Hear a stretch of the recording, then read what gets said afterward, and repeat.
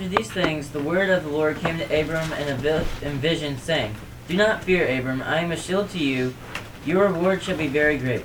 Abram said, O Lord God, what will you give me, since I am childless, and the heir of my house is Eliezer of Damascus? And Abram said, Since you have given no offspring to me, one born in my house is my heir. Then behold, the word of the Lord came to him, saying, This man will not be your heir, but one who will come forth from your own body, he shall be your heir. And he took him outside and said, Now look toward the heavens and count the stars, if you are able to count them. And he said to him, So shall your descendants be. Then he believed in the Lord, and he reckoned it him as righteousness. All right. So God spoke to Abram in a vision and said, Don't fear, I am a shield to you. You know, his shield was not now 318 men. God is his shield. God's his protector. And he says, Your reward shall be very great. He didn't need Sodom to give him a reward. God was going to provide him the reward. So you see, God's going to be his protection and his reward. And Abram said, I've got a problem, God. What's the problem? He doesn't have a son. He doesn't have offspring. Well, why is that a problem? Because if he's going to give him stuff, it's all going to go nowhere. Yeah, because God has made all these promises to Abraham's descendants. You know, a great nation to them. He'd have they'd receive a land and all this sort of stuff. And so Abram's like, I don't have any children. Right now my heir would be this servant born in my house, Eliezer of Damascus. You know, that'd be my heir at the moment. Maybe he's trying to sort of motivate God to do something about this. Because it doesn't, God's made the promises, but he doesn't seem to have provided any way of fulfilling them. So God says, don't fear, I'm your shield and your reward will be very great. And Abram says, yeah, but something's going on here because I still don't have an heir. Not really one that counts. And what does God do? Gives him some more details. Yeah. So it's going to be, your heir is going to come from your own body. It's not going to be this servant of yours. And then he took him on a little field trip. Leads him outside and says, look up and count the stars. Of course, they didn't have electric lights back then and all that. Wow. And he said, well, that's how many your descendants will be. That's pretty encouraging. But it doesn't seem very likely, that God needs to really go ahead and get started soon. But that's what God tells him. God reassures him, you're going to have all these descendants. And how does Abram react to that promise? He believed it. Yeah. And God accepted his faith for his righteousness. When Abraham was willing to trust God, God was willing to forgive Abraham his sins, and on the basis of his faith, make him righteous. Now, we know Abram as a great man of faith. Think about all the special things Abram's faith led him to do. Here, he believed God when he had no idea how God would do it. Think about how he believed God when he had no idea where he was going. And he believed God when he had no idea why he wanted him to offer a sacrifice of his son. He believed God and trusted God no matter what. Even if he didn't know how, where, or why. Comments and questions?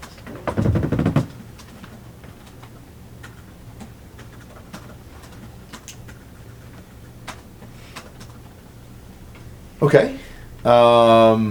So that's the promise he gives. But he's going to do more than that.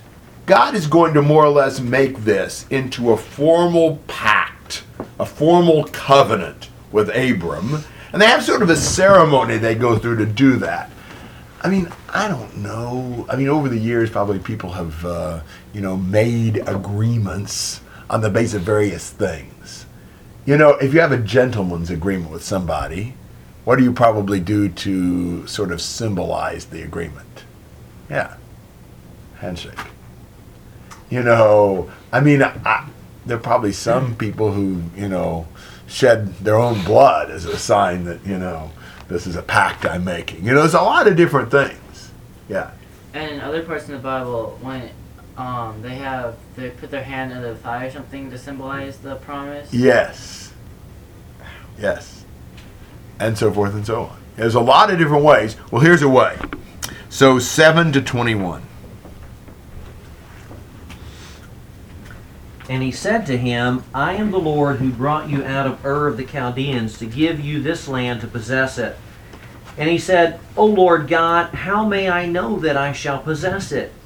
So he said to him, Bring me a 3-year-old heifer, and a 3-year-old female goat, and a 3-year-old ram, and a turtle dove, and a young pigeon. Then he brought all these to him, and cut them in two, and laid each half opposite the other. But he did not cut the birds. And the birds of prey came down upon the carcasses, and Abram drove them away. Now when the sun was going down, a deep sleep fell upon Abram. And behold, terror and great darkness fell upon him. And God said to Abram, Know for certain that your descendants will be strangers in a land that is not theirs, where they will be enslaved and oppressed 400 years. But I will also judge the nation whom they will serve, and afterward they will come out with many possessions. And as for you, you shall go to your fathers in peace. You shall be buried at a good old age. Then in the 4th generation they shall return here, for the iniquity of the Amorite is not yet complete. And it came about when the sun had set, that it was very dark, and behold, there appeared a smoking oven and a flaming torch which passed between these pieces. On that day the Lord made a covenant with Abram, saying, To your descendants I have given this land, from the river of Egypt as far as the great river, the river Euphrates, the Kenite and the Kenizzite and the Cadmonite and the Hittite and the Perizzite and the Rephaim and the Amorite and the Canaanite and the Girgashite and the Jebusite. So, what does God say he will do?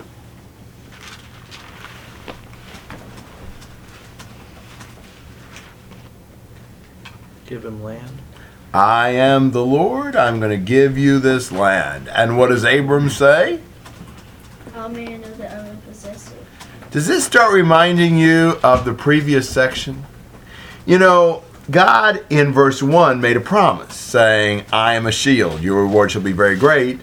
And Abram says, you know, this doesn't make sense. And he asks him a question. Here God says, I am the Lord your God, I'll give you this land. And Abram says, yeah, but how will I know?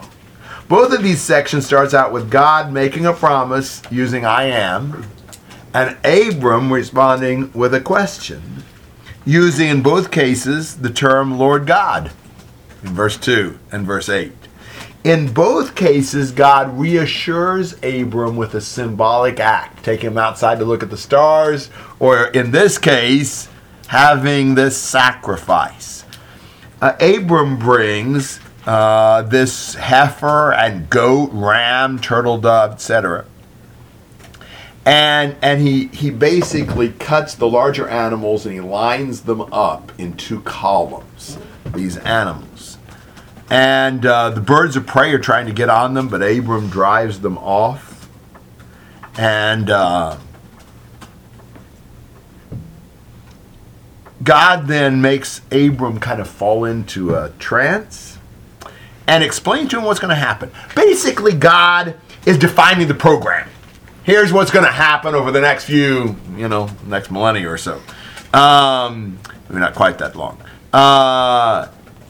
Your descendants are going to be strangers and slaves in a foreign land for how long? 400 years. Yes, 430 years. And 400 years, actually. And then what'll happen? He'll return. Yes. Wonder why God didn't just give them the land already? There are more than one reason, but what's the reason he gives here?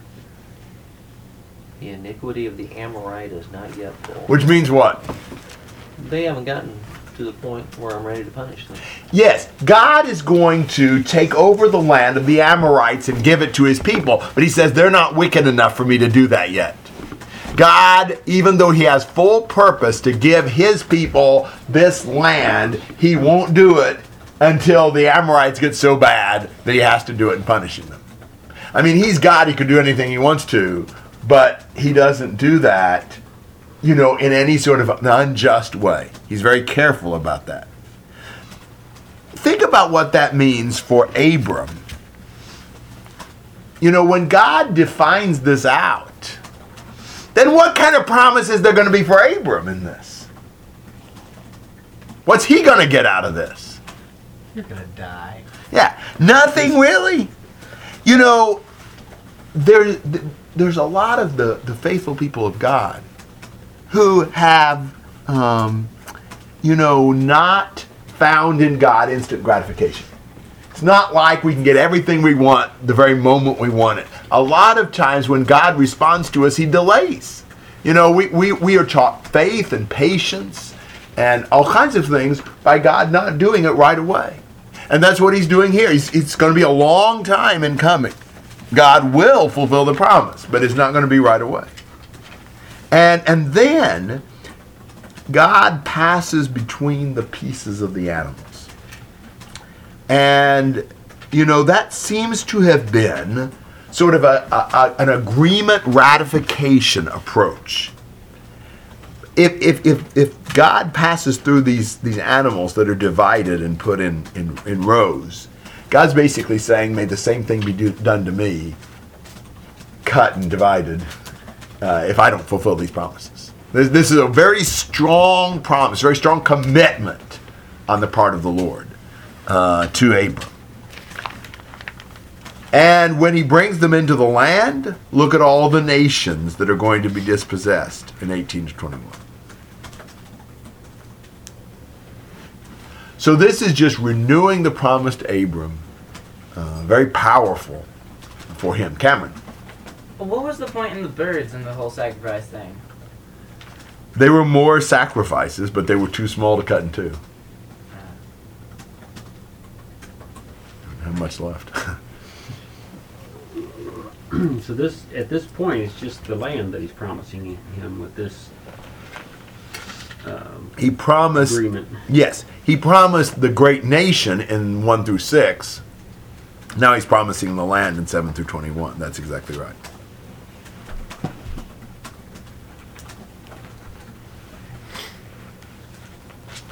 I've seen a picture, a man's depiction of this scene, and it shows the blood flowing down to the middle of the two sides where the animals have been split and divided, and it creating kind of like a trough or a stream of blood, and God passing down, a man walking between, right down through the blood. Okay. Yeah, it was interesting. It's interesting that God would make an agreement like this, that he would commit himself so strongly. Yeah. Why would he do that? God knows he's going to do what he says. So why would God, more or less, put himself under a curse if he doesn't fulfill the promise? So Abraham now. I think that's exactly right. God is so gracious to give so much assurance to somebody like Abram that he really will fulfill his promise. Wow, that's really amazing. Really encouraging, the things that you see God doing. The lengths he goes to. Yeah, that's exactly right. Yeah. I mean, God could have just floated down a few instructions and said, hey, this is what you do. I don't need a relationship with you, just do this. But he's so much more, so much sacrifice on his part. Were there any conditions to this? Was it conditional that he would give him the land? It's not like a give and take agreement like with Moses, in the law. That I say no. I think it was more a promise than a give and take thing.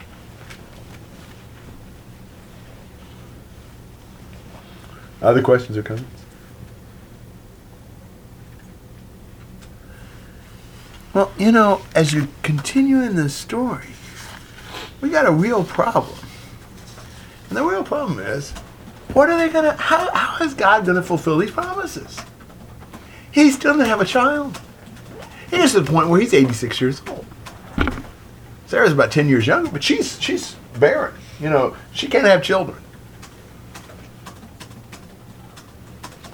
God says, oh, I'm going to make your descendants into a great nation, as many as the stars in the sky. He hadn't got one, you know. And I'm going to give your descendants this land, and one of your descendants is going to bless all the families of the earth. And he's 86 years old with a barren 76-year-old wife and no child. More or less, maybe 85 and 75. You see the problem? See the trial to Abram and Sarai's faith?